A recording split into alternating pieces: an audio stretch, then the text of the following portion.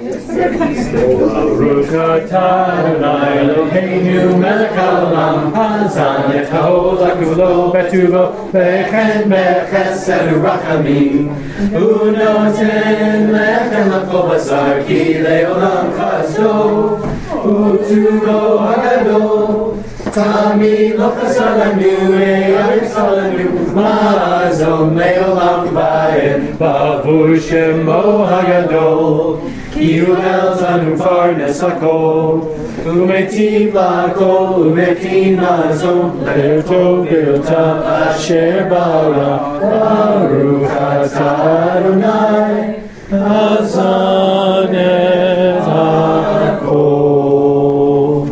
Amen. All right. How many of you in the Tzaddik class remember Jeremy Wright, who's never here anymore because he's at school? Every hand went up. Tall guy. Okay. On three, I want you to say hello. I want you to say hi, Jeremy, because he's listening to you now, live, telecast here, on his mom's phone. Ready? 1, 2, 3. Hey, hi, Jeremy! All right. So he's answering back now and crying and all that. If I could, Please. I'd like to just formally welcome my mother-in-law, Anna, to the Bellator community. She has arrived last Sunday. She's here for the foreseeable future, and so we're glad to have her here. I owe her a large debt of gratitude, because without her, I would not have my lovely wife. Yes, you married up, buddy. Let me tell you. So if you haven't had a chance to meet my mother-in-law, Anna, please do so, and she'll be a regular fixture. A welcome to Anna, and I know that she is looking for employment here. I have a resume if you want a copy, but you need to pass it on to anyone who may be able to assist in that regard. Praise God. I actually thought she was Gabby's sister for a while, and I really wasn't making it up. So that's great. Jeremiah Spurlock is going to be a pilot. He is. Hoorah! Yeah. Sorry, Jeremy. Jeremy's going to be a pilot too. I know it. He's going to be a pilot too. Yeah, We neglected to express our joy with Ryan this morning. He was called up to the Torah to read publicly for the first time in his life. Yeah.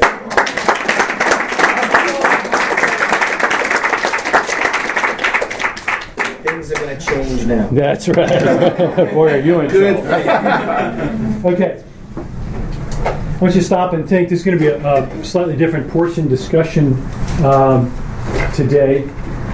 Do you believe that God works in our midst today? Or do you believe that what you read in the scriptures was way back then with those people, and that He doesn't really work in our lives anymore in that fashion? Where do you fall? He still works? What do you mean by believe? Yes. Always the troublemaker. Always the troublemaker. When I say that was curious, maybe you think, no, that was God.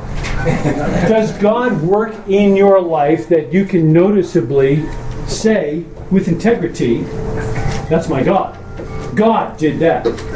Or do you believe that it's just happenstance and it's going to happen whatever way it happens?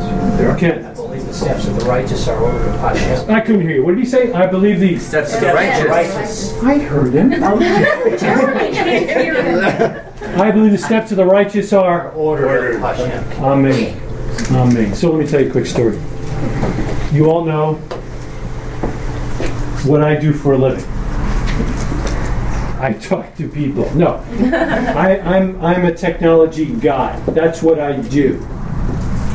Isaac and I did some math earlier, and without question, I have recorded you and me and the Tzaddik class at least 250 specific times.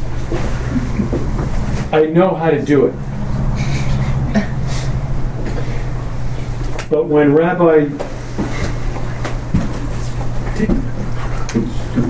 we'll call him Jeremy G. No. Let's call him J. Gimpel. When he showed up, That just gave us. he put the mic on, and it was at his belly button, and I didn't notice. So when he was done talking to us, I had great recordings of you breathing and him breathing, but we couldn't hear a thing. And I thought, well, this is the first time we've actually had an Orthodox rabbi come to speak to us, and okay, that was odd. Then we had another Orthodox rabbi come, and he didn't want to be recorded because, of course, he was talking to Gentiles, and word could get around. That might not go too well for him. Then we had Rabbi D. No, we'll call him Daniel L. He came to speak to the Tzaddik man on very short notice this past Monday night. And I was excited to get this one recorded, and I made sure he had the lapel mic right there on his lapel. And I checked to make sure that the red light was on and not flashing, as you see that it is now. How many of you see that it is now? Thank you very much. And you check to make sure the battery's speaking. I checked. We have brand new batteries, and I watched to see the little volume hoobers going back and forth. So I sat down knowing that we were in good shape. I normally rise long before my family, and in the wee hours of the morning, I got up on Tuesday morning and snuck in here and grabbed a little SD card and threw it in my computer. And not only was there not a file that was too small, there was no file on the SD card. There was no file there. There was nothing for me to even try and fix. There was no file. So what do you do when you have a technology problem and you're a technology guy? You give it to your son. So I let Peter mess with it, and he concluded, we're completely out of luck. There's nothing there. This is the third time we've had an Orthodox rabbi here. This is the third time we haven't gotten a recording. I'm just thinking, God may be doing something. So I don't know if that's true, but what I'd like to do for the next 60 minutes is recreate the rabbi's talk for you, and we will flesh it out using the whiteboard for bullets. And for those of you who were here as he spoke, I want you to pull your notes out and flesh out some of the things that we're going to talk about. Is everybody okay with that? Mm-hmm. He began his talk at the back end of Bushalach, the portion right before the one that we're in now, which is pretty timely. So at the back end of that portion, he started with Rephidim. And he asked, is there anyone who knows where Rephidim is?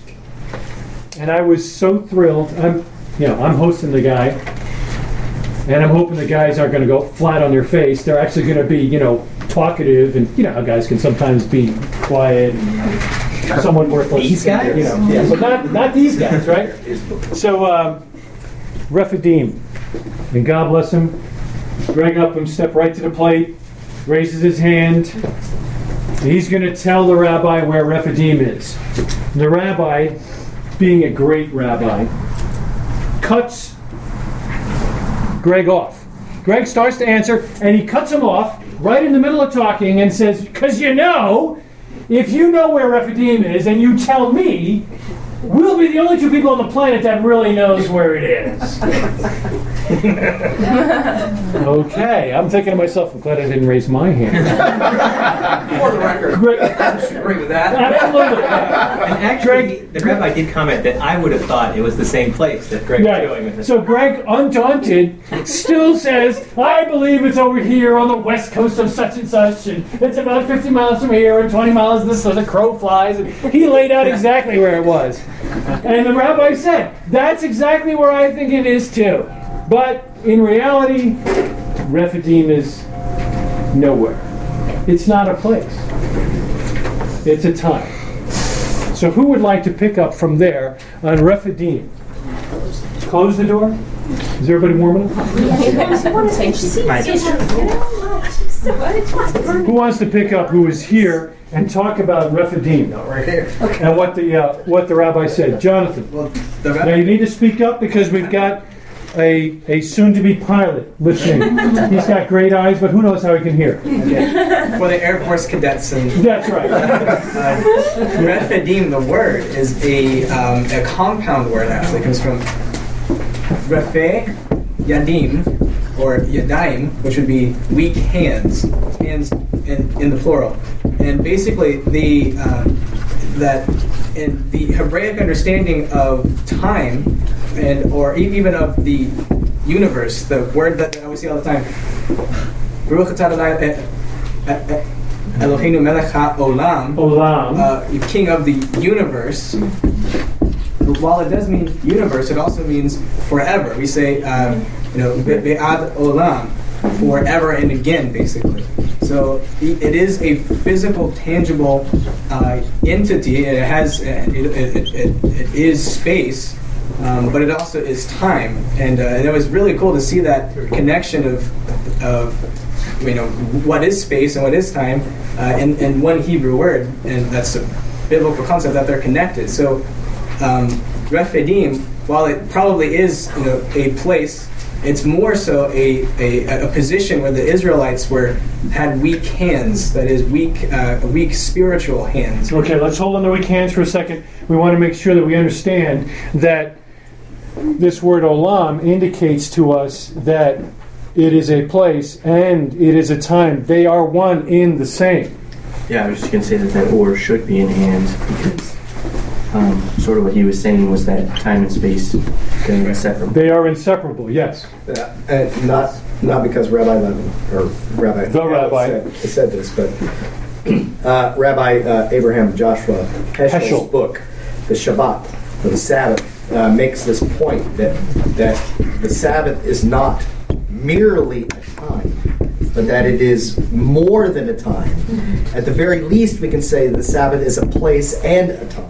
And in fact, in that book, Rabbi Heschel says that the first thing that God created was after he was done with his physical creation, he created a sanctuary in time. A sanctuary in time. That's what Shabbat is. A sanctuary in time. A place, a time where we can go and rest. Outstanding. By the way, if you don't have that book, highly recommend it. The Sabbath by Rabbi Abraham Heschel. So, in the portion here that he's referring to is from Exodus chapter 17. When they arrive at the encampment called, Rephidim, which is this point in time, more so than a physical place, right? As we just discussed. And if you recall the story, they start complaining because they have no water. They're thirsty. And they start complaining, Moses, what'd you do? There's nothing to drink. Did you bring us out here to die? We should have stayed in Egypt, blah, blah, blah. And this particular portion has a special place in my heart because this is when Hashem speaks to Moshe and says, take your staff and go out before the people and strike the rock. Okay, well, and that is just chock full of Messiah. And then we know the story. Out from the rock comes water that sustains the people. And in verse 7 of chapter 17 of Exodus, it says, he called the place Massah Umerabah because of the contention of the children of Israel and because of their test of Hashem. Massah Umerabah literally means contention and test. Because of the contention of the children of Israel, because of their test of Adonai, saying, is Adonai among us? Okay, so the whole point here is they get to this point in time where they're doubting that is God even with us? And it's like, what crack are you smoking?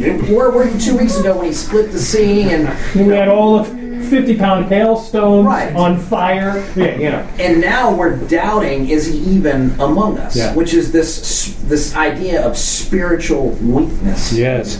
So his very next verse 8 says, right after it says, they are asking themselves, is God among us? The very next verse says, Amalek came and battled Israel in Rephidim. So there's this connection between the spiritual weakness, as it were, that they have, this doubting about whether God is even with them, and immediately, as soon as they doubt, immediately Amalek comes and makes war against them. So there's a spiritual connection there. So we've got this weakness of the hands, or perhaps the spiritual walk of the Hebrew people and Amalek. And the rabbi wanted to make us understand that it's like a seesaw.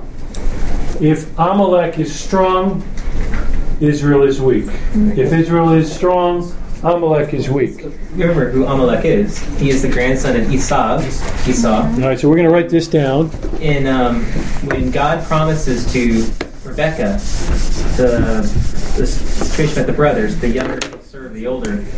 I believe it's there. The implication in some of his promise, depending how you read it, is that they will never be balanced. In other words, one will rise, the other will fall. They can never both be great at the same time. So, in that sense, Amalek, as a descendant of Esau, is he's the inverse of Jacob, inverse of Israel. If Israel is weak, then Amalek is strong. If Israel is strong, then Amalek is weak. So at this point, you've got yin yang. It's almost that yin and yang. Kosher yin yang. Exactly. With the idea where one's going to be up, the other's going to be down. Now, help me. He went from there, from hands to voice. That was cool. How did he do the hands to voice transition? Does anybody remember? Well, going back to the Jacob-Esau contest, he talks about hands of Esau. All right, so how many of you, you all remember, in the blessing... Actually, it's right before the blessing. That was supposedly stolen, right? We have that whole story of Jacob faking out dad. Do you remember that? You know what we're talking about? Everybody with us? Okay. So we've got that going. You want to pick up? Well, just one last thought as it pertains to the weak hands, because when Rabbi Lapin made the connection, or pointed out to us that Rephidim is this compound word, Rephe, Yadayim, weak hands, immediately I thought the remez I had was just like 3 or 4 verses later, Moses is on the hill with Aaron and Hur. Remember that? They're holding up his hands. Because his hands were weak. His weak hands. So, and of course, that also is chock full of Messiah. So yeah. There was, that was kind of a cool remez that had. So when the hands got weak and went down, what happened in the battle? They started to lose. And when the hands were lifted up, and they were strengthened, if you will, they did better. And that is actually the first usage of the root word that for emunah, faith. That when Joshua and Hur supported Moshe's arms, it says that they held them up. It's the root word for emunah, faith. Good. Yes, ma'am. Well, and that reminds me of Jehoshaphat. In, I think it's 2 Chronicles 20. Where he said to go into battle, raising your hands and praising God. Yeah. That's all they did. And the battle is the Lord. God turned them against themselves. Amen. Amen. All right, so the blessing, there's a couple of key phrases that are used. Jacob walks in, and he's convinced to do this because his mother says, you need to fake out Dad, and essentially says, the results of this, whatever it may be, will fall on me. Not that she would take the blame, but that the consequence would be hers as well as his. So he's convinced to put on some goat skins on his hands and on the back of his neck. He goes in with the food. Esau was named Harry. He's a hairy guy, right? And red hairy. Yeah, red and hairy. And Jacob shows up with the stuff on. And now, what does it say about Isaac?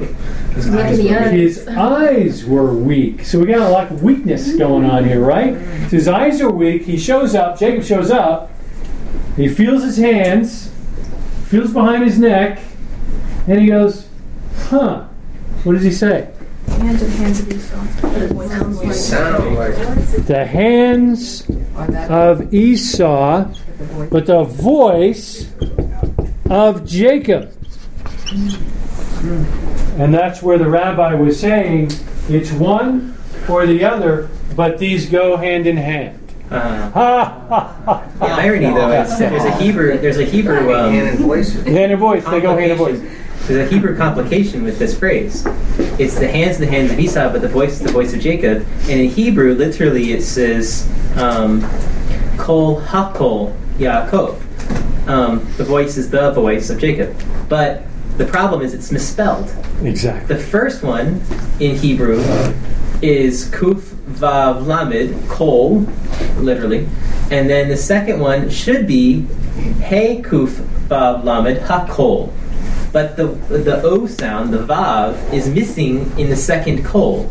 So instead of it saying Kol HaKol, it actually says Kol HaKal, if you were to read it without inserting the Vav like you should. So what Rabbi Lapin points out is it's, one interpretation of this is if you just read it straight, the word Hakal, again, plays off of the idea of, like, weakness. So it's like when Esau is the hands, Jacob is the voice. When the voice of Jacob is weak, when it's not what it should be, then Esau's hands are strengthened. Exactly. But conversely, if Jacob's voice, do you think about in the concept of voice, you think about praise, you think about prayer, you think about the spiritual power. Yes. Then it is Jacob who is stronger and Esau is weakened. Exactly. And there's that seesaw.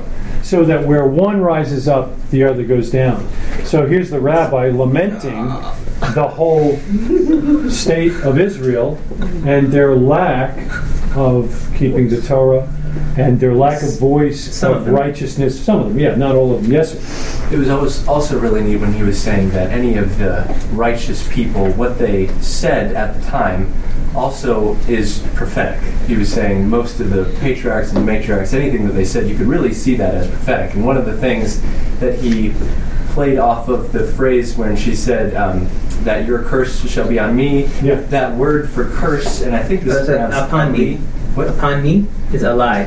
Yeah, a lie. That's it. Yeah, and that's actually an acronym. And I guess the way that you would spell that would be Ayin, Lamed, and then the Yod. And he was saying that's the acronym for the three troubles that Jacob would face, which would be Esav, Lavan, and then eventually Yosef. Because his son Did you get it? Yeah. So, I mean, now all our brains are full. We got the voice hand thing. Yeah, we want to take a break. And that was his intro. And he's ready to go now. We're going to go through the whole Bible. And it's like, all right. One thing I loved most about his talk was the fact that even when it felt like a rabbit trail and you're thinking, where is he going with this, somehow ended up being like one of the coolest things you'd ever heard. His rabbit trails were not rabbit trails. They were sermons by themselves. They were. And ironically, his last name was Rabbit. Oh, that's good. That's good. All right. So now we've started with Rephidim, which is not a place, but is a place, is a time, and not a time. You're in a bad way, a bad time, bad space, bad place. And we've gone from weak hands to that whole remez into the blessing and Jacob and Esau and Amalek. So we don't need to keep that up there. We've got this whole weak hands thing and Amalek. Now, if you've been around our fellowship for any length of time, you know that the spirit of Amalek, we've had many classes on, and how that spirit of Amalek still exists today. And in fact, I would go so far as to say, in the apostolic scriptures, we normally see it written as the spirit of the Antichrist or the anti-Messiah. That's exactly right. So it's one and the same. So let's now travel deeper and follow the rabbi's non-rabbit trails. It's the rabbit hole, if you will. It's a rabbit hole, yeah. Oh my God. What does it? Take the white pill. We'll go there. where did he go next? What was his leading? Because we're going to get to Esther, and I want to make sure I don't miss anything. He talked about the fact that it's a mitzvah to destroy Amalek. Right. So let's talk about Amalek and the 6 things we're commanded to remember. There's 6 things in the scripture we're commanded to remember. Do you remember what they are? Remember? Forget? Exodus. Remember the Exodus. Giving of the Torah Mount Sinai. Remember the giving of the Torah Mount Sinai. Amalek. Erase. Remember Remember to forget. to forget, not to remember to forget Amalek and wipe his name out, so he's not remembered anymore. So don't forget to remember not to forget that he should be forgotten, kind of thing. Good. Remember the golden calf. The golden calf. What happened to Miriam? Shabbat. And Shabbat. Those are 6 things we're commanded in the scripture to remember. I remember when I was just getting into the study of the Torah, and as my family knows, our big thing was the 10 Commandments. Do you think we should keep the 10 Commandments? And everybody in my Sunday school class said, of course. Well, if you believe that, well, tell me what they are. And nobody could tell me what the 10 were. Okay, well, fake it. And they couldn't. 6 out of 10. I mean, that's flunking, even in school, So we taught them how to remember those. But now, we're beyond the 10 Commandments. What are we commanded to remember? What are we commanded not to forget? Those 6 things. And I think we should take that to heart. You'll find that, by the way, in your sitter. At the end of weekday Shachari prayers, that's pretty much what we end up with. Those 6 things, and then the 13 principles of Maimonides. But that's where we're at. Go. So so just to pick up on that last thought there, we're commanded to not forget to blot out Amalek. And right. At the end of that portion in Exodus 17, in verse 15 or verse 16, it says, "And he said, Moses speaking, for the hand is on the throne of God. Adonai maintains a war against Amalek, Lador Vador, from generation to generation." Okay, so and then we see that repeated again in Deuteronomy, where we're commanded in Deuteronomy to blot out the name of Amalek. Okay, and what's interesting is, and from here he went to Samuel chapter 15, First Samuel chapter 15. But what's interesting is when I did a year or 2 ago, when I did the study on Purim, of course, Amalek fits into that whole story, and the rabbi kind of went there too. Well, we're going to go there in a second. Right. You're probably going to bring us there in a second. But in when I did that study, one of the things I learned in that study was Amalek. To introduce some gematria. Okay, the gematria for Amalek's name is the same as the gematria for the Hebrew word safek, which means doubt. So therefore, the rabbis made this connection because in the passage they're doubting whether God is with them, and then Amalek attacks. Mm-hmm. They make this connection with the gematria that says, "Oh, Amalek equals doubt, equals lack of faith." Does everybody know what gematria is? Mm-hmm. This is the numeric adding up of the letters in the word. Each letter in Hebrew is equivalent to a number. So we add up the number, and this number, this word, the numerical value is this much. And the rabbis will just grab another word that's got the same numerical value and try and equate them. And they'll use the context to do so. Right.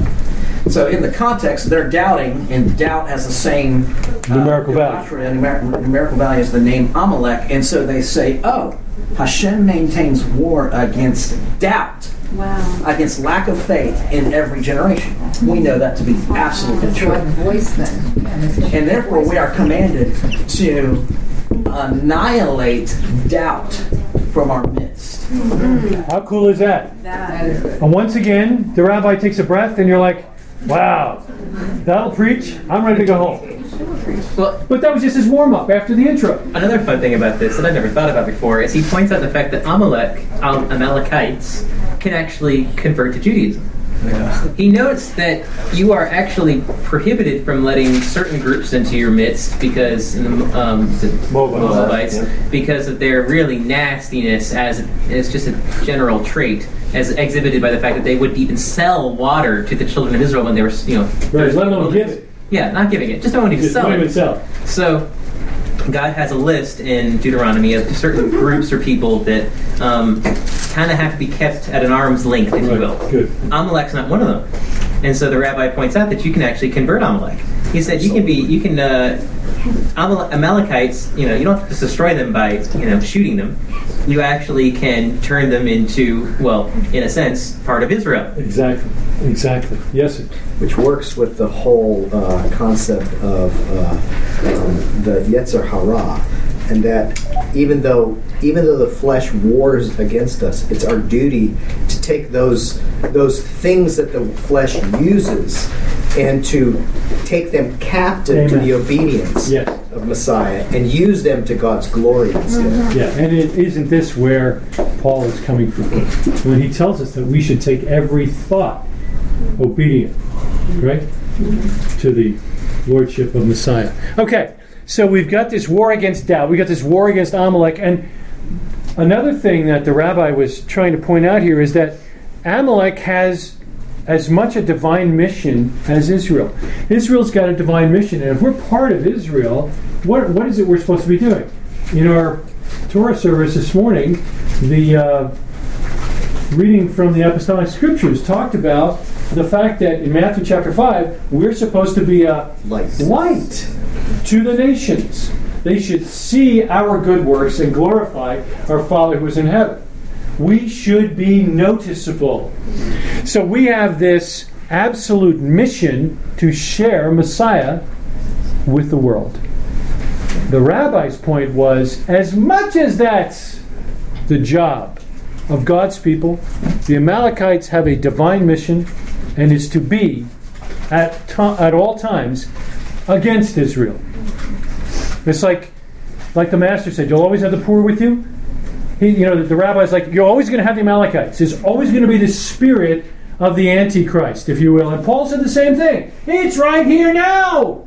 And that was in 30 A.D. for the Common Era, right? So this spirit of Amalek exists today. It's at this point that unless I'm jumping ahead, I think that the rabbi then took us on a tour of time and the Scriptures. And I think his first place to stop was Samuel. Was Samuel. Well, real quick, before we go there, one other quick point, and this is to emphasize the importance of Samuel 15. Yes. He says something I had never heard before, I thought was really fascinating. Traditionally, Judaism believes that if every Jew would keep Shabbat, Messiah would come back. Right. Has everybody heard that? If every Jew on the planet kept Shabbat just one time, Messiah would come. Just one. They believe that. What does this teach us? That each of us has a righteousness that affects the community.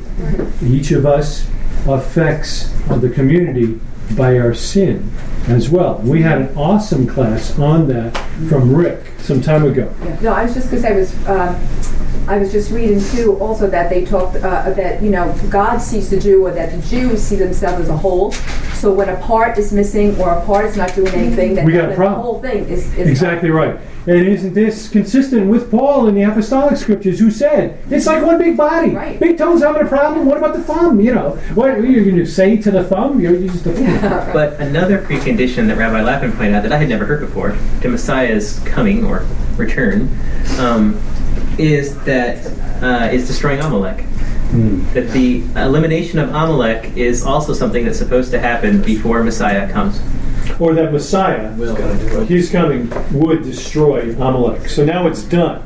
So we're always going to be dealing with him and trying to wipe him out. But there's always going to be this seesaw going on because they've got a divine mission to thwart the people of God. And the people of God are supposed to be fighting against this spirit of Amalek. But when Messiah comes, everybody out of the pool, Amalek's toast. That's my version of it. That's not really what the rabbi was saying, though. It was more along Joshua's point where if we could just destroy Amalek, Messiah would come back, which is where the Samuel... Exactly right. Exactly right. And in fact, he said the redemption could have come right then. That's right. Back in 1 Samuel. So, for those of you who are new to the Scriptures, for those of you who, when I say 1 Samuel, you don't know what comes to mind, you might want to open up the scriptures to 1 Samuel, and we'll look at the story of when the king, at that time, Saul or Shaul, right? The king was told to wipe out Agag and all these guys. We had an opportunity. What's the exact reference, Greg? So 1 Samuel chapter 15, the whole chapter is kind of the story. I'll just recite a couple of the key verses. Verse 2, thus says the Lord of hosts. This is Samuel, the prophet Samuel speaking. The Lord speaking to the prophet Samuel. I will punish Amalek for what he did to Israel. What did he do? What happened in Exodus, right? Okay. How he set himself against him on the way while he was coming up from Egypt. Now go and strike Amalek and utterly destroy all that he has. Do not spare him. Put to death both man and woman, child and infant, ox and sheep, camel and donkey. Have no pity. Okay. And then he says... well, in this particular, I'm using NASB. It doesn't specifically... We skipped the pity thing. How many of you are familiar with this? You know this story, yes? Yes. Right? So we're familiar with this, and we know... It says, do not spare him here, but I think other versions say, don't take any pity, right? So, everybody on the same sheet of music with us? So, we've got a command coming out from the prophet, and he says to the king, wipe these guys out. Have no mercy. Everybody. Men, women, children, even the animals. And if you watch the movie, you know the humor that we get a little bit later when Samuel shows up, right? Because he hears the sound of the sheep. What's that sound like? What else you got? So skipping to verse 8, he captured Agag. This is now referring to King Saul. He captured Agag, the king of the Amalekites, alive, and utterly destroyed all the people with the edge of the sword. But Saul and the people spared Agag and the best of the sheep, the oxen, the fatlings, the lambs, and all that was good, and were not willing to destroy them utterly, but everything despised and worthless, that they utterly destroyed. So they go and they wage war against Amalek, but in disobedience to the commandment that God said, they took captive the King Agag, and they also spared the best of the herds. They did kill everybody else, but it says here, interestingly, in the NASB, it says verse 8, and utterly destroyed all the people. But then in verse 9 it says, and were not willing to destroy them utterly, meaning referring to the king and the best of the flocks. So then he comes back from the battle. All right, hang on 1 second before you go further. Thank you. How many of you have seen the movie One Night with the King? Raise your hands up. How many of you have not seen it? Okay. I would lend you mine, but Purim's coming up, and I can't. Okay? So I can tell you this. Awesome movie. I mean, it's really great because the movie it's the story of Esther, right? But it starts out in the story that Greg is reading to us. It starts out with the background of where Haman or Haman comes from, okay? That's the whole thing. So, I think it's a good movie. Is it true to scriptures in every area? No. But it's complimentary. And you can really learn some stuff, and it'll make your eyebrows go up, and we can always sit around and talk about it. But bottom line is this. They did, the king and the people did, exactly what you and I do on a daily basis. We know exactly what God wants, and we are unwilling to do it. What's a three-letter word for that? Sin. It's as simple as that. Here they had an opportunity, bam, could have been done. Same thing we're going to read in a few weeks, where they get to the edge of the promised land, go in, take the land. What do? Send in spies, come back, bad report. Oops, 40 years, everybody's got to die. They had an opportunity, blew it. It's not the first one. But my God is not willing to let us fall by the wayside. He demands obedience. or he will discipline. And in this case, he did. The discipline for the king was pretty severe. So let's hear what happened here.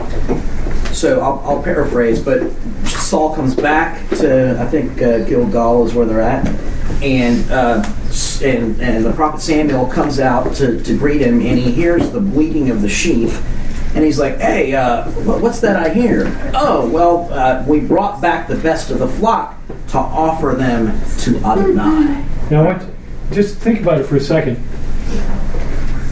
Do you suppose that none of the Israelites had any sheep? I'm pretty sure they did have sheep. We think God doesn't know our sin. We think that we can just kind of walk around and he doesn't see the sin. I believe he told that prophet right off the bat, go talk to the king, because he kept some stuff. And he knew right off the bat. Yes, sir? I was thinking of Christmas, because just the idea that we disobeyed God so that we could serve him, type thing. So we kept these sheep so that we could offer them to God. It makes it okay because of the end. It justifies the means. Right. But that's not really true. Well, how do you tie that with Christmas, huh? Well, that's... Go ahead. Preach it, brother. Let's go, man. Well, I tie it because I think a lot of people are going to in have professional Christendom in PC are not going to have a problem even after knowing the pagan roots of Christmas, are going to have a problem keeping it because they're keeping it for the right reason. God. So the end justifies the means. Right. We can lift up the very Son of God and his birth and Emmanuel, God with us and all of that, even though we're violating the Scripture. We're bringing an evergreen into our home, which is specifically against God's word in Jeremiah, right? Can I tag on to that just very briefly? It's worshiping Hashem in a way, in a manner that he hasn't prescribed. Right. It's the golden I mean, calf. it's the same thing with the golden calf. That's right. He said, here is the God that brought you out of Egypt. You bet. And we want to do it our way. I've got that song on my iPod, I think. Okay, so we pick up. He comes out. He hears the sheep. What's this? Oh, we brought the sheep back to. Oh, really? Well, I thought God said we're supposed to kill all the sheep. I thought we had an agreement here. Strike one, right? Did you do anything else stupid while you were there? Well, as a matter of fact, I did. I captured the king. You know, he is after all a noble adversary, right? I mean, so I captured the king, and I have Agag. And so the prophet Samuel says, bring out King Agag. Brings him out, and the scripture says that he took his sword, and in the Hebrew, the word there has the connotation, he hacked Agag to pieces. Okay, it's like very, very brutal. The imagery in the Hebrew is, it's not like he just ran through. No.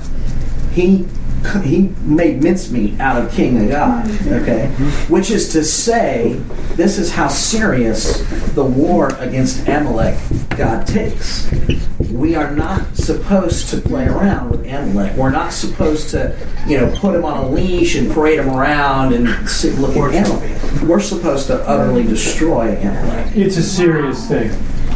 Now, in the movie, One Night with the King that I referenced, they take some liberties and indicate that the king was captured with his queen, and that the queen got away before Samuel got there the next morning, and she was with child.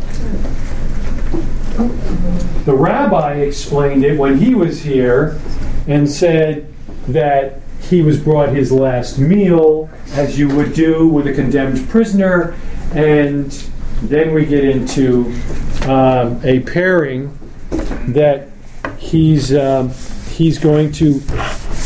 This was, if I'm not mistaken, and I don't want to cut you off here, but this is where he started giving us the attributes of Amalekites. And his first attribute was coupling passion with death.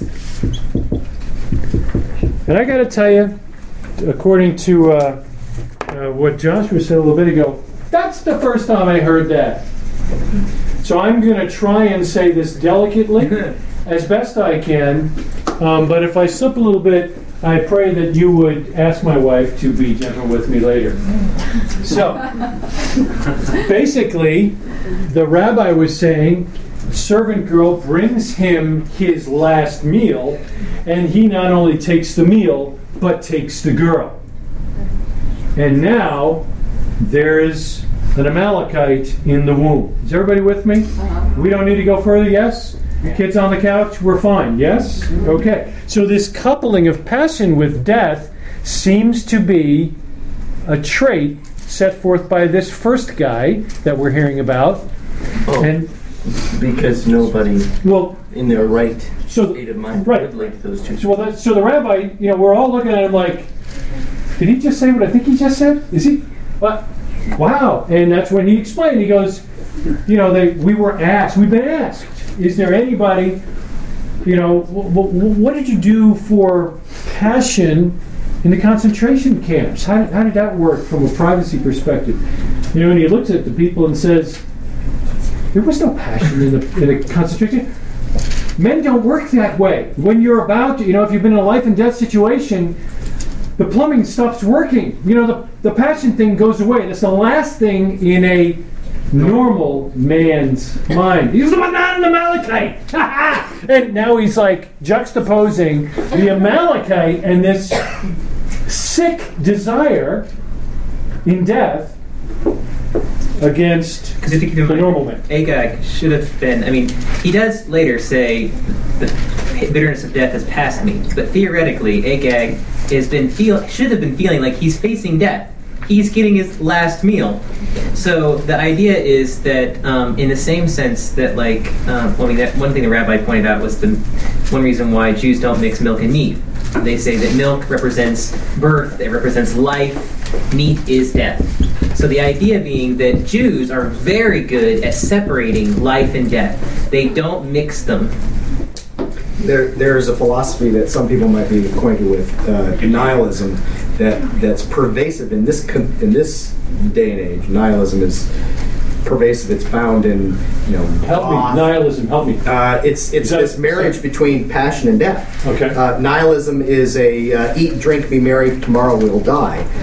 At the extreme end, but it's seen in almost a celebration of death as well. Mm-hmm. And nihilism focuses on dark things and marries them and couples them with a form of sexuality. We see in nihilism was most prevalent in Nazi Germany at the time, in the time of the Enlightenment.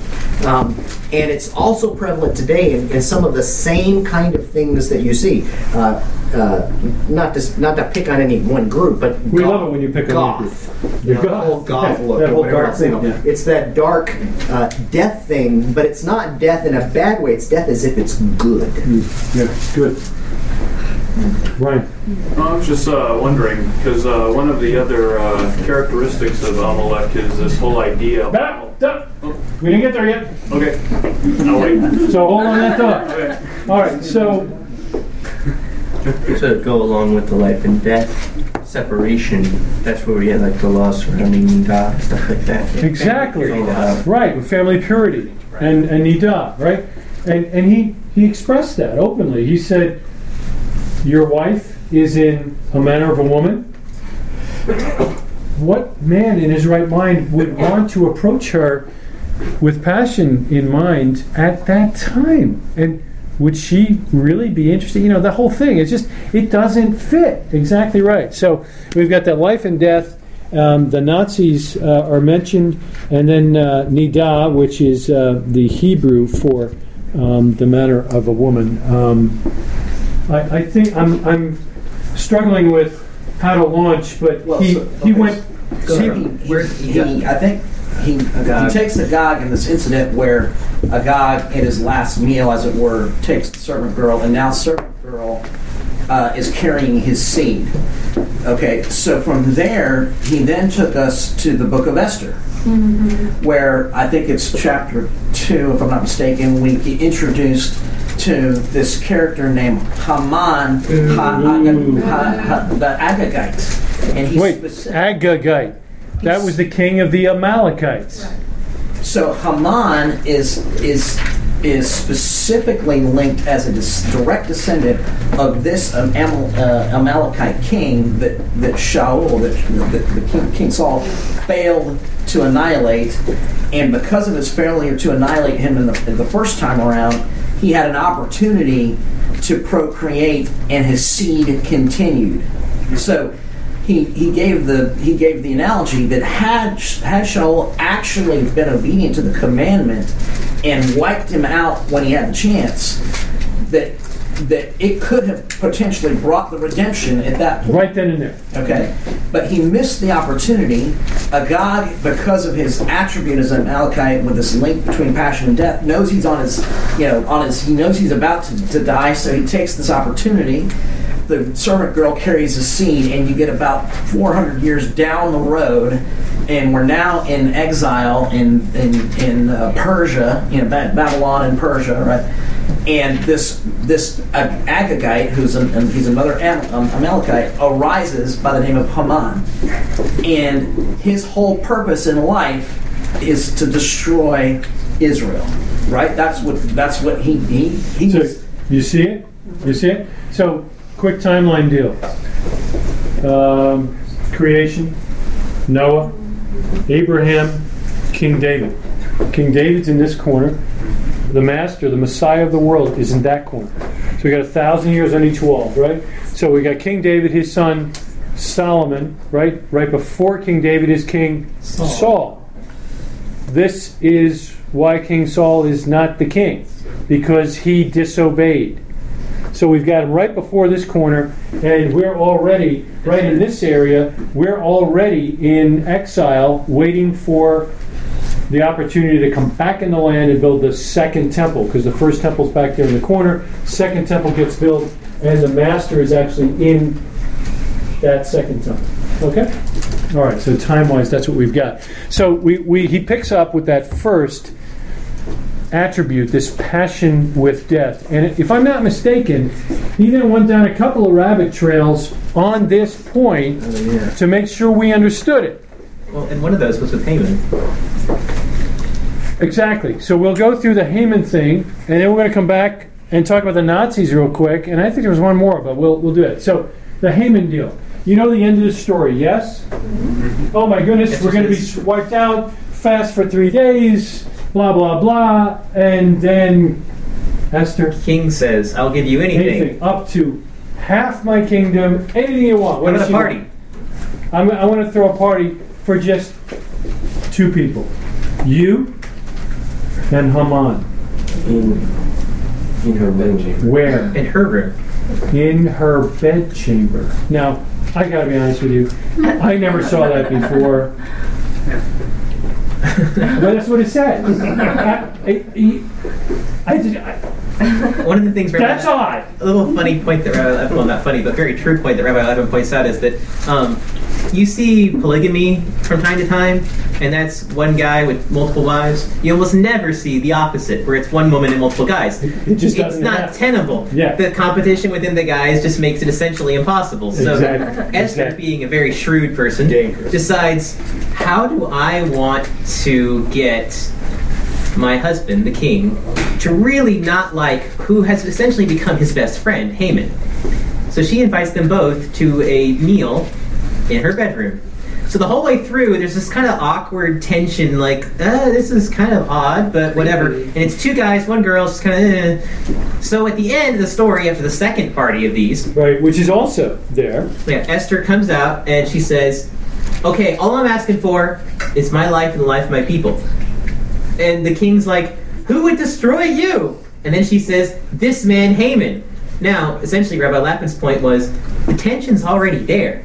The king's already a little uncomfortable. He's not really fond of the fact that that other guy is with him right now. In his wife's bedroom. And all of a sudden, he loses it. Oh my goodness, I knew there was a reason I didn't like that guy. And storms out of the room. So Esther has configured this opportunity to really work her husband. She's got him wrapped. he is feeling uncomfortable having this guy there. He's drawn to her. There's this tension, and he's going to have him executed. Haman hears that, and what does it say Haman did? Assaulted. In the English Bible, it says that he threw himself on Esther's couch and seemed to assault her in some way.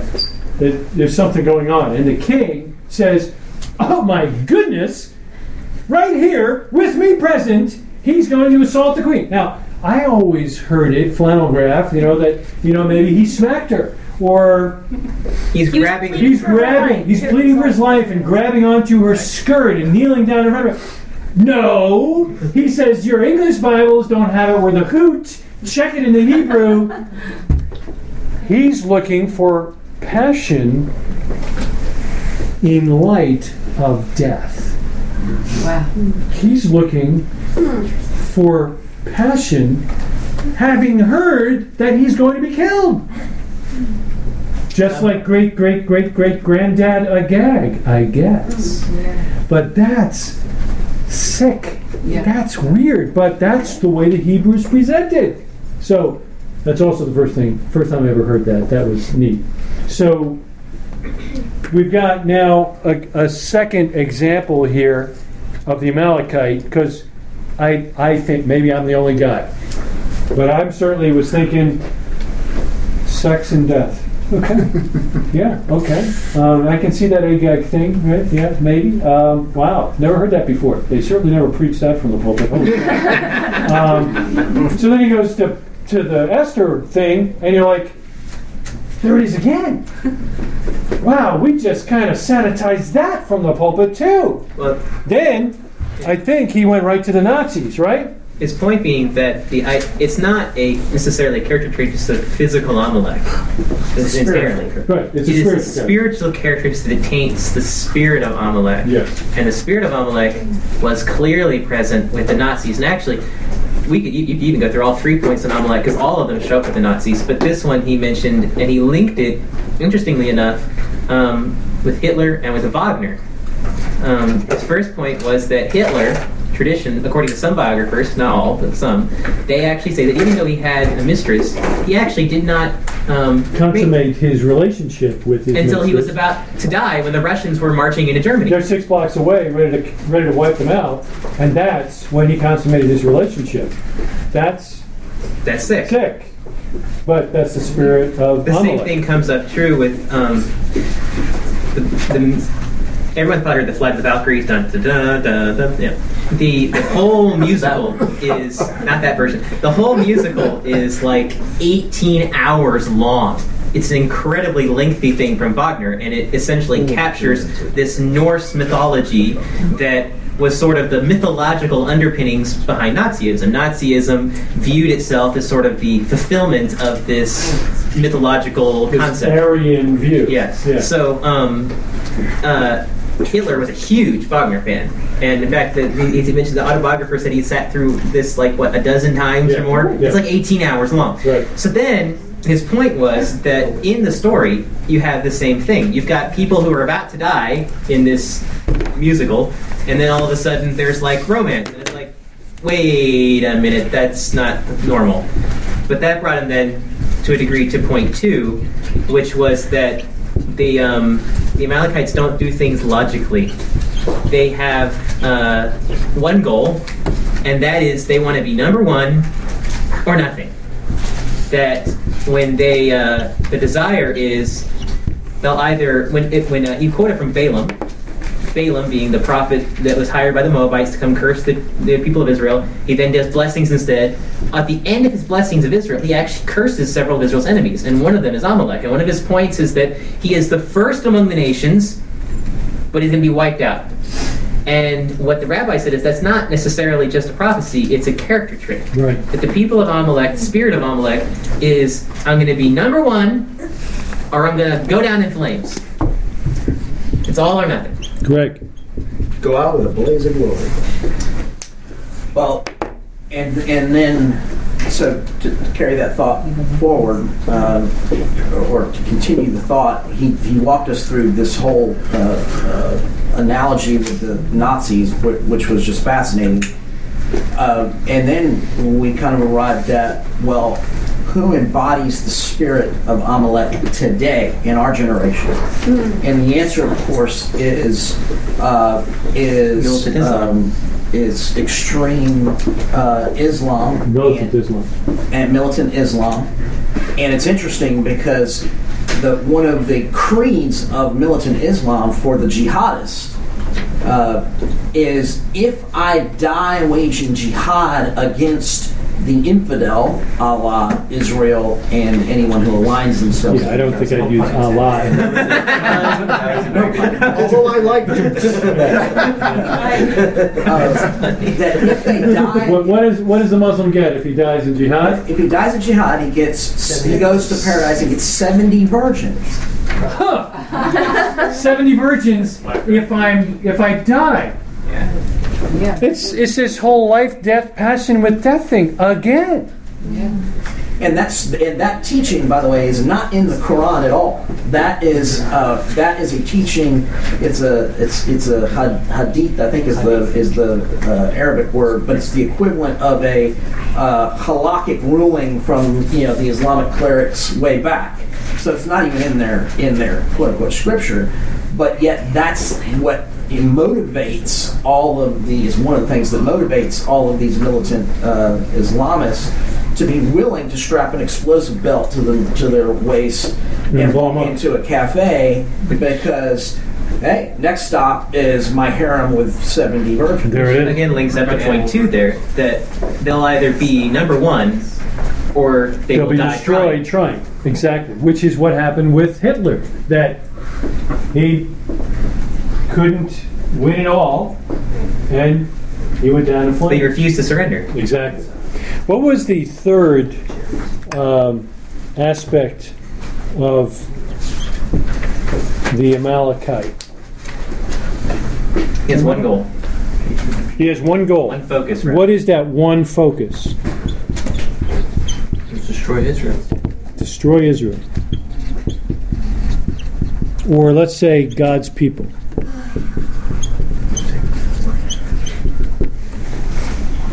Exactly. Well, actually, you might actually need to put Israel in there because the Crusades certainly, and the pogroms that preceded them certainly carried with them the spirit of Amalek. Yep. And they thought they were doing God's work. So Christianity, at its maybe a caricature, maybe at a caricature of it, in the Crusades actually displayed not only theologically but practically the spirit of Amalek. And you see this to a degree with Haman. He when he comes up with this plan, it's like first thing he does when he's in power, he's got an issue with Mordecai, but he wants to wipe out his whole people group. And actually, he makes a point in his deal with the king that, oh, by the way, we're going to fund the whole thing with the money we loot from them, so you'll actually end up in the black when this is over. Which, if you look at it, you're like, so in other words, you're asking for a favor to help the kingdom by taking care of these bad people. You're going to pay me to go kill people.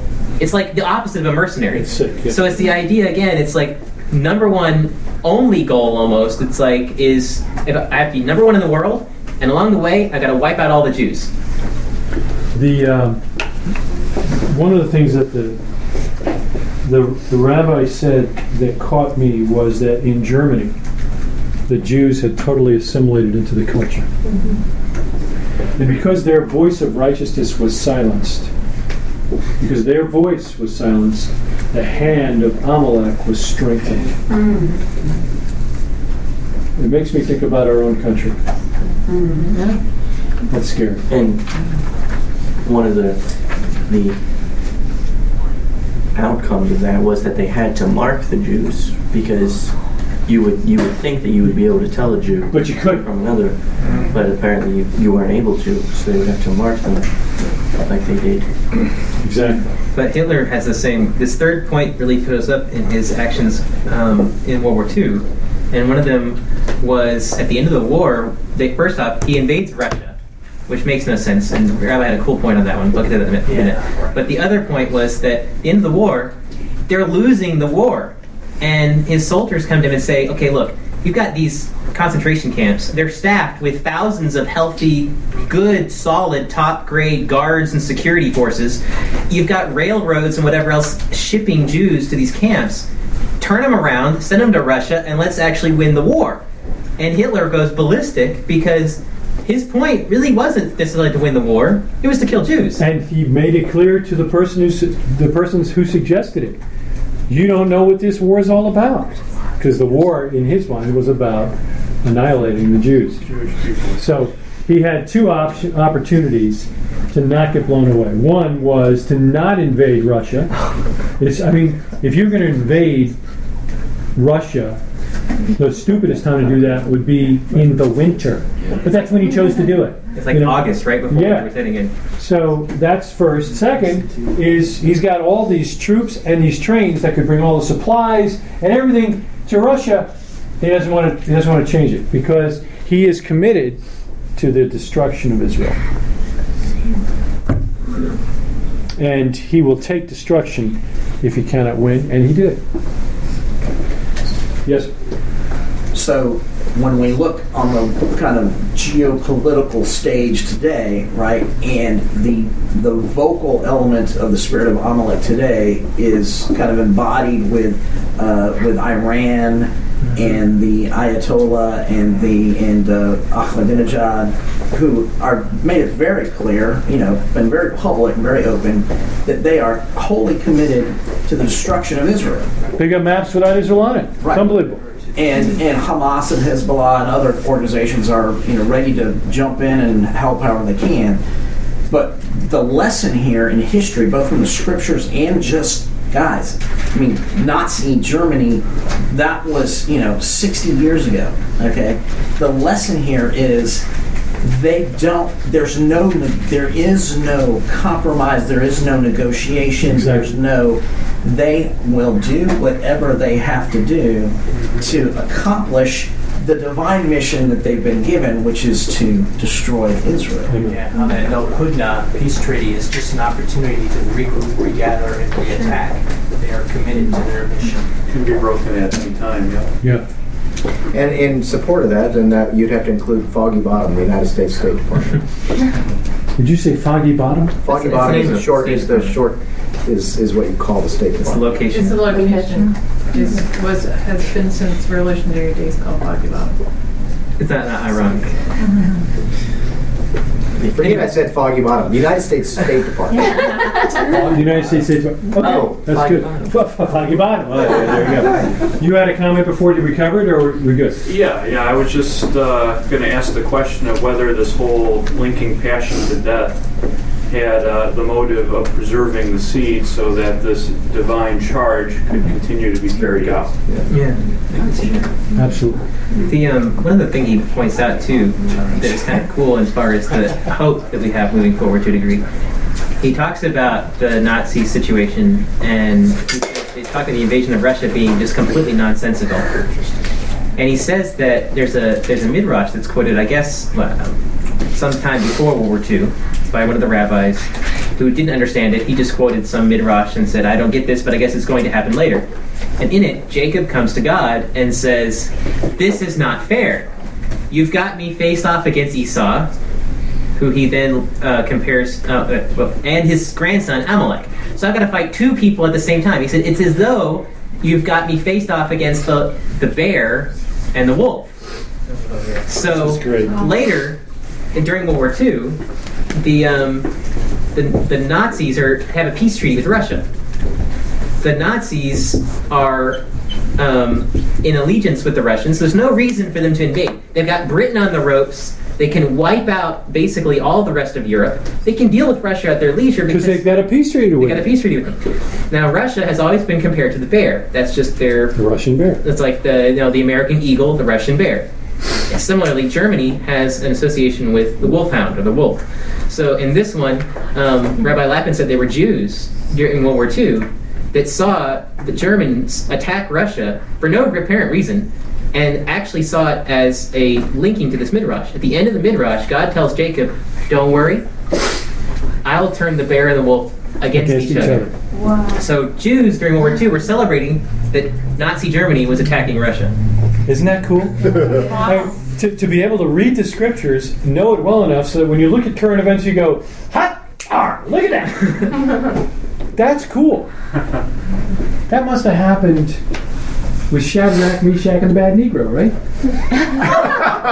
Same deal, right? Right? They get thrown in the furnace, and they're watching and looking at what's happening, and they must have realized that this book of Daniel was written about them. That they needed to strengthen and fight.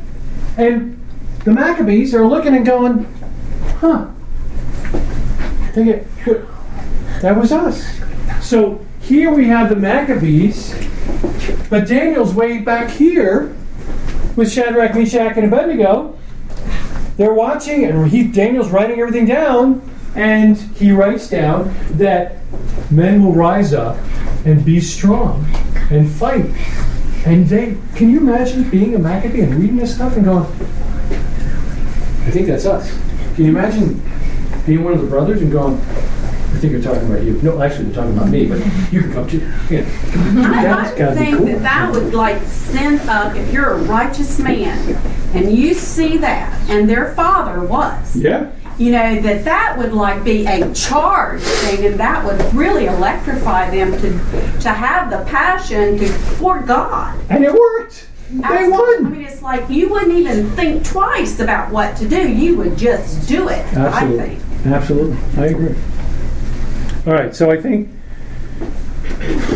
any final comments on the rabbi's talk? I mean, I would really like to know the source of that Midrash, because he went on to say the name of the military campaign, Barbarossa. It wasn't the writing. Yeah.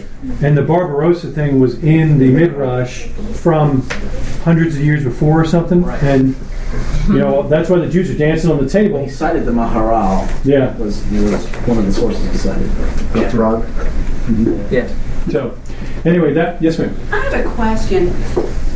Going way back, but Saul, what was going through his mind? Was there a military thinking that what was going through his mind that he would save the king? For a public killing, or what would be his rationale For not obeying? Yeah. There's two answers to that. Of course, me standing up here, I want to ask you what's your rationale for disobeying God at any time. But we'll pass on that. The culture of that day was clearly that when you went to battle, you brought back the king, with nose hooks and naked, stuff like that. And him in chains to make a public display that either your God was more powerful or you as king were more powerful than him as king. That kind of thing. So I can understand, with the culture the way it was, that you'd want to bring back the head guy to show, and then a public display. And we see that later on in the scriptures, that that's what's done on a regular basis, with Lachish and so forth. But the thing for me as a man is that when God is so explicit in his direction, why would I be so stupid as to not obey? Or, as I often do with Saul, kind of try and backpedal and come up with some kind of spiritual reason why I was disobedient, why I sinned. And it doesn't work. It didn't work for him, and it doesn't work for us. It's as simple as that. I think there was a reboot. It makes sense that he was wanting to bring attention to himself, because in that scriptural reading, it says that he went somewhere to build a monument unto himself. So it kind of displayed his might against the God. Yeah, so. It's kind of sad. All right, so we're going to move on from that. For those of you who missed the rabbi's talk, just go. It was amazing. It truly was amazing. But I think, just quickly say, I think one of the things I most appreciated about it was the fact that the rabbi sat down with us. He planned this out. He said he was in the car with his wife trying to talk about what he would talk about. He decided he'd talk about this subject. I like the fact that we had a rabbi come and speak to us, a bunch of Gentiles. And he didn't preach on supporting Israel. He didn't talk about cool Jewish ethics you can apply to your life. He got into the nitty-gritty, using halakha, using midrash, using gematria, using the scripture. Yeah, but he, in a sense, he treated us like insiders. Exactly. And right. to me, just the fact that he felt like he could teach a lesson on a subject so specific as Amalek said a lot about his sense of respect for people that he's met who are following the God of Israel. Yeah, I agree. I would also point out that later on I found out that he did not expect to get through but about half of that. But since Greg and Jonathan impressed him on the front end because they knew the Hebrew that he was talking about, and he just figured we all did, which was pretty cool. I keep my mouth shut and I can't spell it. But it was great. I heard reports that he was impressed, and I heard him apologize to his wife as we walked to the car. He said, I just could not give them anything less than the whole talk. And I think it was Greg or somebody else that noted he had absolutely no notes. The guy talked for a solid hour and a half. No notes. You know what he had? He had his Bible on his lap. And that was it. Yes, sir. Well, just picking up on that point, because when he noticed that we were using the Hebrew names and so forth, he says, so I can use the Hebrew names here. And you'll know what I'm talking about. He's like, oh, okay, because I was just in the synagogue where I had to use the English. Yeah, that was true. It was great. So, the neat thing for me was when he came in, and we had tried to prepare how we would work this and what kind of questions we'd ask and all of that. And he got here about an hour to an hour and a half later than we had expected. So it was going to be kind of tight walking into it. And he walked right up, saw the chair, and said, "What are we learning? What are we going to study tonight?" And I just got this sense that if I said, "We're going to study King David's conquest of Jerusalem," he would have jumped right on. I said, "Whatever you want." And he sat down and didn't take a breath again. Unbelievable. So I think we're blessed. And I think we're blessed because I can't remember if he said this in front of the class or if he said it to me privately prior to that, but he recognizes that our walk makes the average Jew extraordinarily uncomfortable because they feel bad. They feel like we're outdoing them. And I think the Apostle Paul said something similar, that our walk should cause the Jew to be jealous. We will provoke them to jealousy for the Torah and for the relationship with Hashem. And I appreciate the fact that Rabbi Lapin saw that as a good thing. He did, and that was really pretty cool. It was kind of nice hearing him ding his own people as being stiff-necked and so forth from time to time. It was pretty cool. On the same thing, he said, should we be upset if the Gentiles are doing it or if the Jews are not? Exactly. He was asked that, right? He was asked that on a talk show or something. Yeah. Doesn't it bother you that these Gentiles are actually keeping the Torah? And he stopped, thought about it. I think he said he prayed about the answer and said, "Madam, I'm more upset that Jews aren't keeping the Torah than some Gentiles are." So, praise God. Okay. We're going to move on. I know it's, Fanny's probably getting sore here. 5, maybe 10 minutes and we're done, okay? I want to talk about this portion. This is one of my favorites. It's got my favorite verse in it. Can anyone remember from last year what my favorite verse is? Yes, Peter?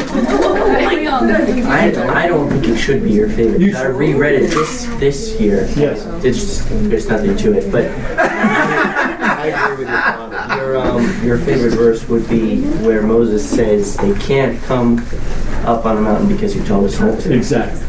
Right? God calls Moses up to the top of the mountain after setting the boundaries. So, don't let anybody touch it. 3 days alone, blah, blah, blah. And he goes up, and as soon as he gets up there, it's an old guy, as soon as he gets up to the top of the mountain, God says, go back down. The people are going to touch, they're going to break through and come up, and they're going to die.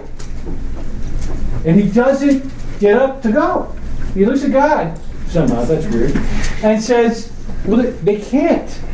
They can't break through. They can't come up. They can't touch the mountain because you told us not to. Now, it may not say it exactly that way in your version, but that's really what Moses' thought was. I wish I had faith like that. I wish that I had a reputation like that. Well, no. Joseph would never do that. Why? Because God said not to. That would be cool. That's not me yet. Maybe that's not you yet. And we're on that path, and we're becoming more obedient. But that's my favorite. I love it. What's yours in this portion? Yes, ma'am. I think what Greg brought to light today about the hacking. Yeah, I don't think that was in this portion, but that's good. The hacking of a God. Well, today, the hacking, yes, of doubt. We should be today hacking that down. Hacking doubt when it arises in our own life. I got to get the T-shirt that says I'm a doubt hacker. I like it. Of particular interest to us that have come from a Christian background is God's declaration, not merely a statement of Scripture, but God Himself saying it. That it was important that the people see Him speaking to Moses so that they would have faith in Moses, not faith in God, right. Faith in Moses forever. Yep, that's right. And then a prophet like unto Moses would rise up. That doesn't really mean a whole lot to us today. If we don't have faith in Moses, and there's no question. Not only is there a large portion of those people who claim to follow Messiah not have faith in Moses, they actually believe that faith in Moses is the detriment and the opposite of faith in Messiah. Yeah, which just couldn't be further from the truth. Yes, sir. I got you, Jim. Ditto. Ditto. That verse, chapter 19, verse 9, Jonathan and I were talking about, and that both of us kind of thought, man, I hadn't really focused on that before, and in the prior years, that verse kind of jumped out both of us this year.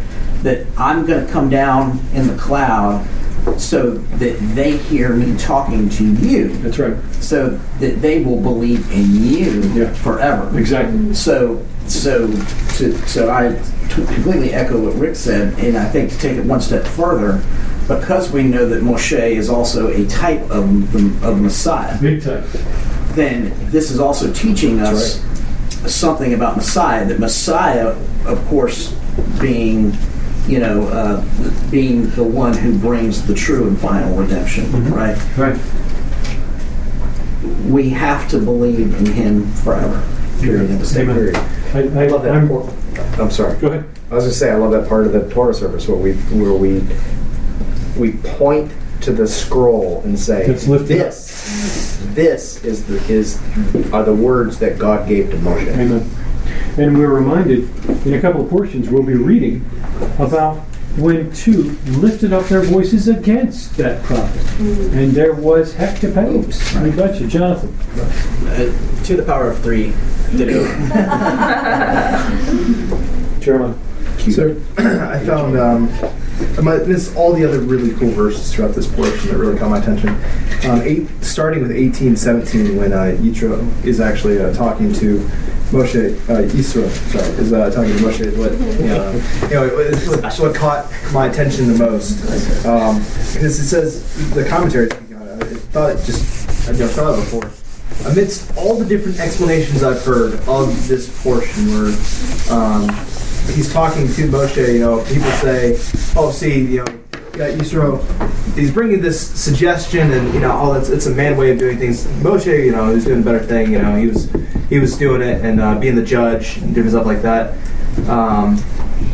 Jethro's idea of having these people that he's counting on, these judges, that's a man-made institution. So Jethro's a bad guy.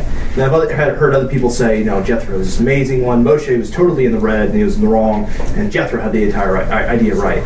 But the commentary is saying Jethro's suggestion is such a basic idea. Oh, hey, I'm doing all this work. Why not get people to help me? Of course Moshe thought of it. It's not something that, Moshe just like, oh, duh. No. Instead, the reason Moshe hadn't done it sooner, and he waits until Jethro brings this idea and explains it out to him, is because Moshe was waiting for God to give him the idea. He already had the thought, I could do this, but he was waiting until God actually said, okay, here, I know you're overworked, I want you to use this method. Because he knew that his human understanding of things was lacking. So he was willing to be overworked for a time in order to wait for God to give him his own purpose. Good, well put. I will tell you that I got this is the 17th portion in the Torah. I got I make it a regular practice, and sometimes I forget to tell you, but I make it a regular practice to try and recall what I heard from the pulpit in professional Christendom when it absolutely is totally against what the sages of Israel teach. I don't think I've ever read a sage of Israel who said that Moses blew it and listened to the voice of a man instead of the voice of God, or it really was a mistake because it shouldn't have been this way. I've never read any sage who said that, and yet I've heard it, as you have, countless times from the pulpit. Jerry?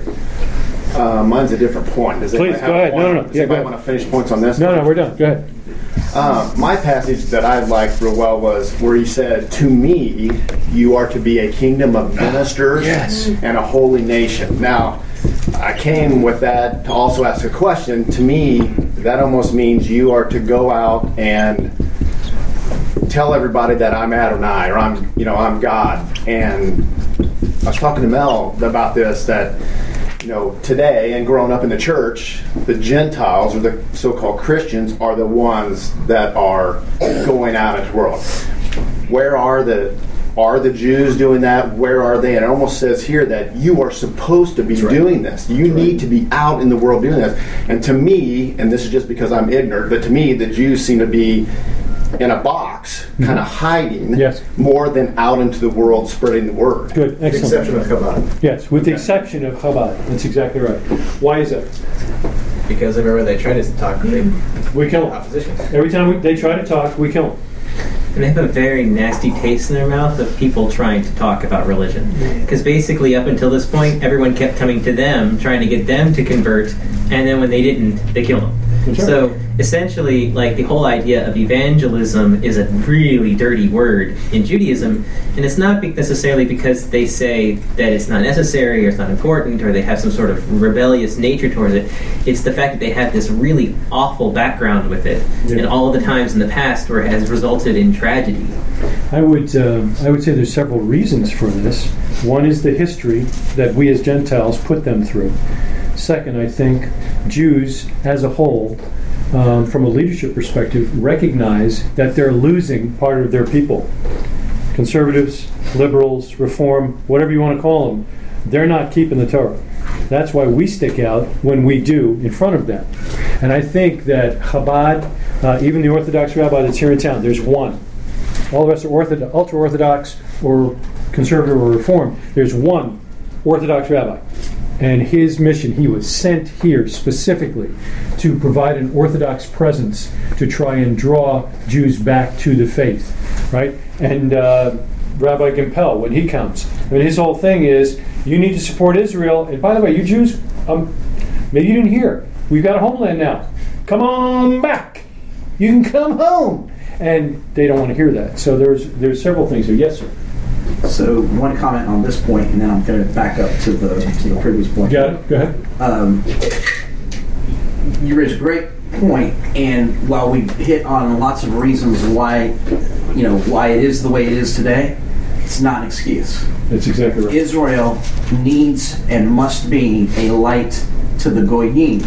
That is their divine mission. That is why they were entrusted with the Torah and the oracles of God, and why they've been called out. And why Messiah came through that. Unfortunately, but the enemy, as we can use that term, has, I think, by and large, because of these reasons that we've touched on, has convinced them that they don't that they don't need to do that for whatever reason. But that is not the case. Absolutely not the case. And so it's not an excuse. I mean, we can all understand why, but they don't get a buy because of the Exactly law. right. They should be elected to the world. Now, no, you're going back. Go ahead. Wait, before you move off, because I want to comment on that. We should be a light to the world. If we've been grafted in, we are part of that mission. Yes. That's right. And so a kingdom of priests includes us. Not to be arrogant and stand up and go, well, the Jew won't do it, so I'll do it. But to be in humility to say, let's go together and do our job. Yes. Do you suppose that when one of the greatest Jewish rabbis on the planet said that in Matthew 5, he didn't mean Jews? Do you think he didn't mean the Gentiles who had been grafted into? I mean, come on, hello? Yeah. I mean, we're consistent. You know, the church grabs onto Matthew 5 and says, that's us, that's the church. Okay.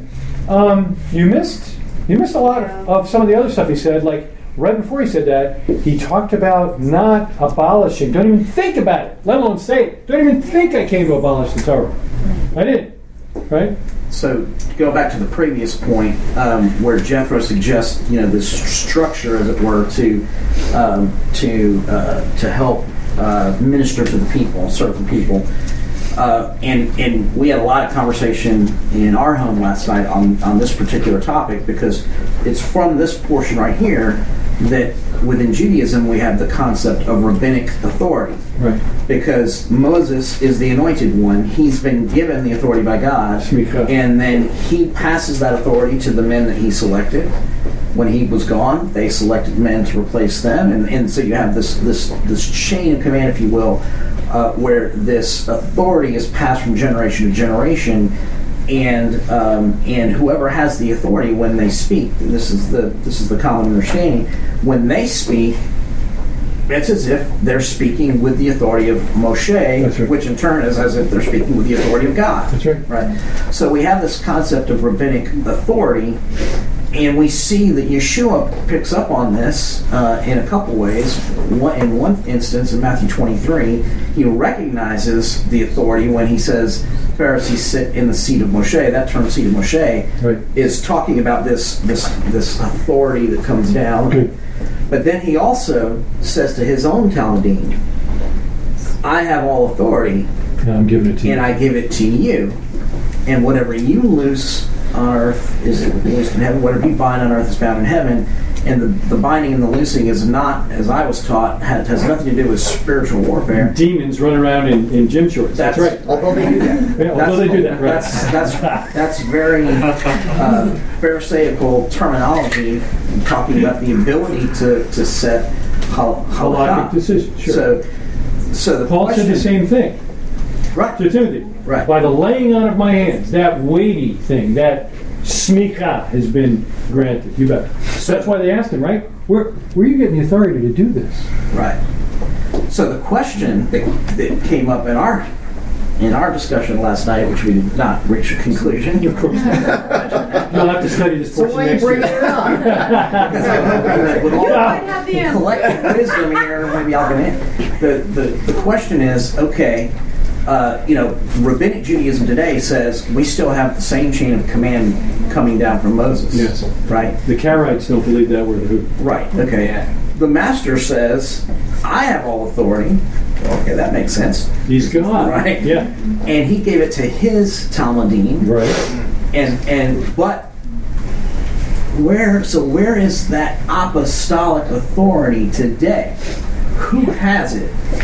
And does the apostolic authority, does that mean there was a change now? Because the Messiah, who is the greater anointed one, has said, I've got the authority, and now I'm passing it to you, who were his Jewish Talmudim, right? Mm-hmm. So they weren't doing anything contrary to Moshe anyway, sure, right? But so it's an interesting discussion. It is, because there's always a big debate within Messianic circles. Well, how much do we look to rabbinic sources versus, in that whole yes, dynamic, right?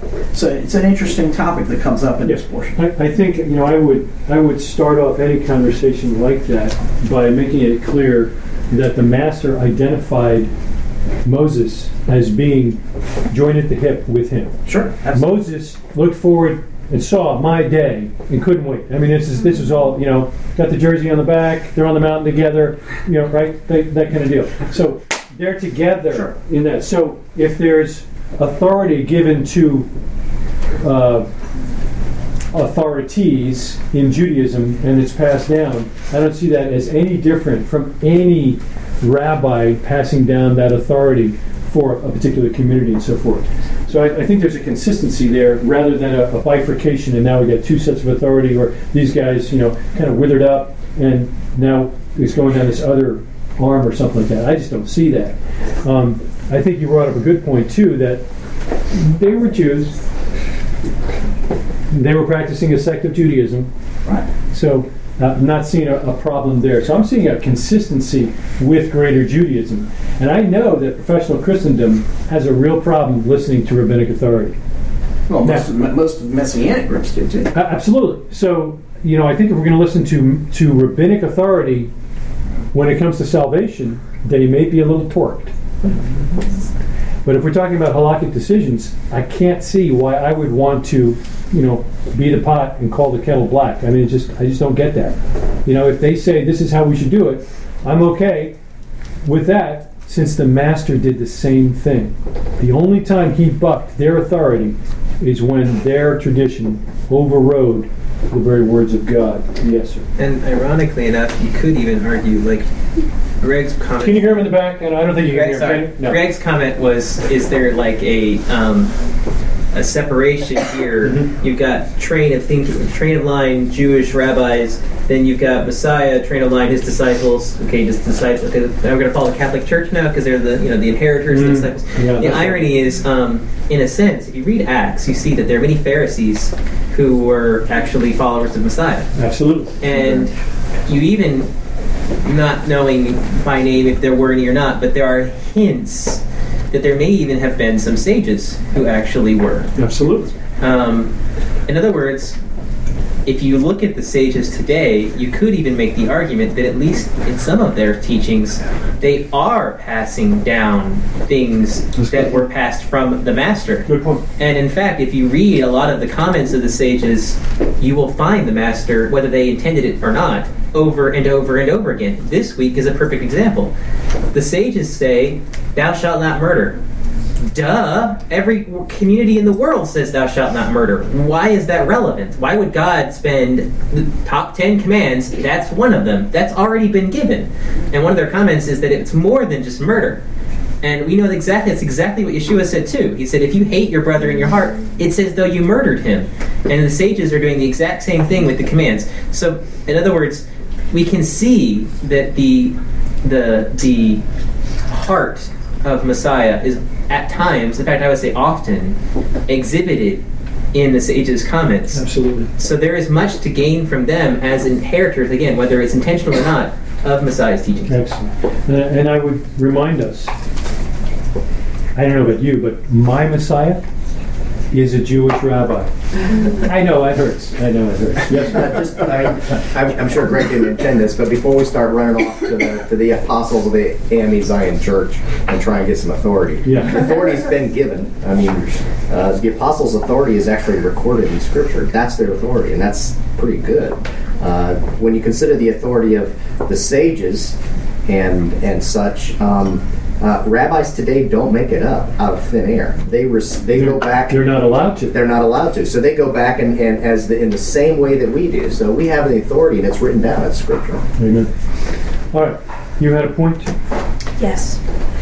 Actually, great. By the way, great question. Great comments. Yes, it was going back to the whole Jethro. We're back to Jethro or Ruel. Yes. Actually, we've never really left him. That's right. Yeah, we're there. Or Yisro. Yes. In Bible study yesterday, the women were talking about the idea that Jethro was giving Moses advice, and we were talking about should you be listening to advice from somebody who may not unbeliever say and I have to say, I mean, I know that there's some debate on whether or not Jethro's advice was good advice, whether Moses should have taken it, whether he already knew it. But I have to say, from my perspective, I think it was good advice.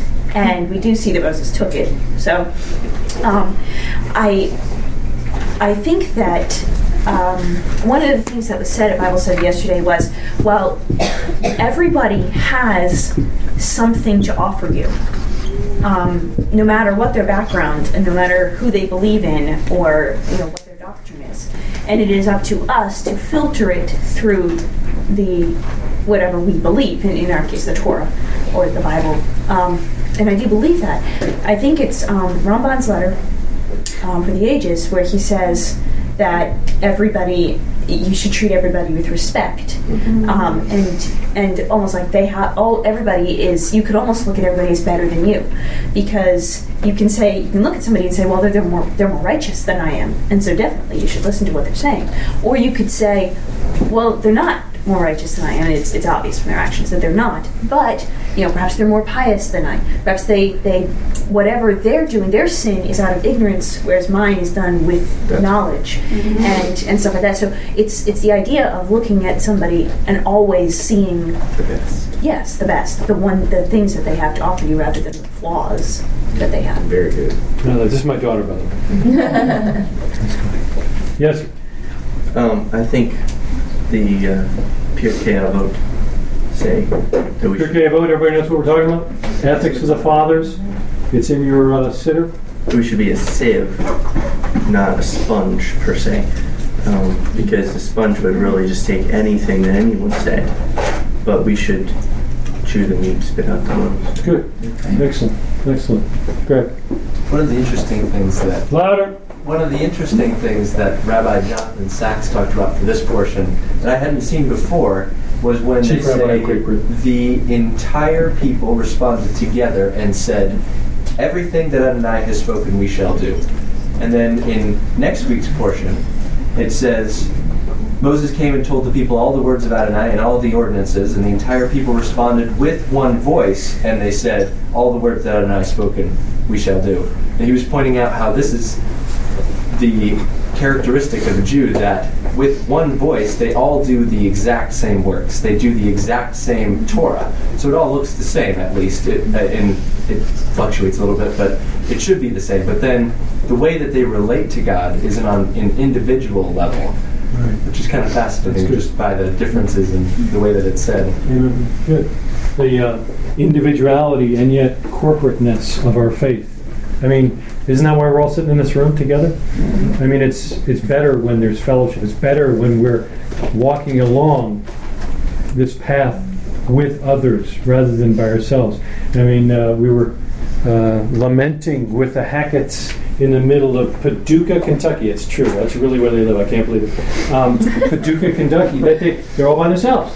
There is nobody that keeps the Torah in their community, and they're in a barren wasteland of faith in this type of an expression. So, and I think they're probably going to be listening. So say hi to the Hacketts. Shifting just kind of quickly to the 10 words. We're about you get the last comment. I'll take the last one of the 10 words. There you go. So it says, "You shall not covet your neighbor's house." And one of the commentary in the Art Scroll Chumash was, this is a really hard command. I mean, it's only natural for people to want what other people have. I mean, it is. You see somebody walking around, that's the whole concept behind marketing. Get that model wearing that dress, and that would look good on me too if you're a woman. Or if you're a guy, the classic example, the guy's driving the sports car, he's got 9 women around him or something, and you'd be successful if you drive that car. If you drive fast, you get death and... The point being, though, that it's natural to want what the people have. So they said, this is a really hard command. And then they said, but it's only a matter of perspective, because if you are a poor person, you might covet the neighbor's daughter. Yeah, she's pretty. But you would never covet the queen, because that would just be ridiculous. I mean, there's no way she's going to ever see you or notice you or even think about you. So why would you even think about her? It's just out of your perspective. So then they say, in the same way, we should actually see everything around us from that perspective. In other words, saying that God has the entire world in his hands. Whatever he's given you, whether it be your job, your family, your food, your car, whatever, That is your lot in life. That's all that he's given you. Anything that you would want outside of that is just as inaccessible to you as the queen is to the poor man. So the perspective is, God owns everything, and if he wants me to have it, I'll get it. And otherwise, I'll be completely content with my lot, because I can never have what he does not give me. Amen. That was from a guy looking for a job. That's right. I think the Apostle Paul put it this way. Godliness coupled with contentment is great gain. Let's pray. Good Father, we thank you for the time together. We thank you for the fellowship that we have in the body of Messiah. We thank you for the Messiah himself, his sacrifice for us, and for preserving the Word of God for us through your chosen people, that we might be able to study it together. We thank you for Jethro or Ruel or the priest of Midian or whoever this guy is, and we thank you, Father, that he gave wise counsel. We thank you that you've given us wise counsel in your Word. We know what you ask. We pray that we would be obedient, we would be joyful, we would be satisfied and content, all the while spreading the good news, sharing the fact that there is salvation in this Jewish Messiah, Yeshua, HaMashiach Adonai, Yeshua the Messiah and our Lord. And all God's people say, Amen. Thank you, folks.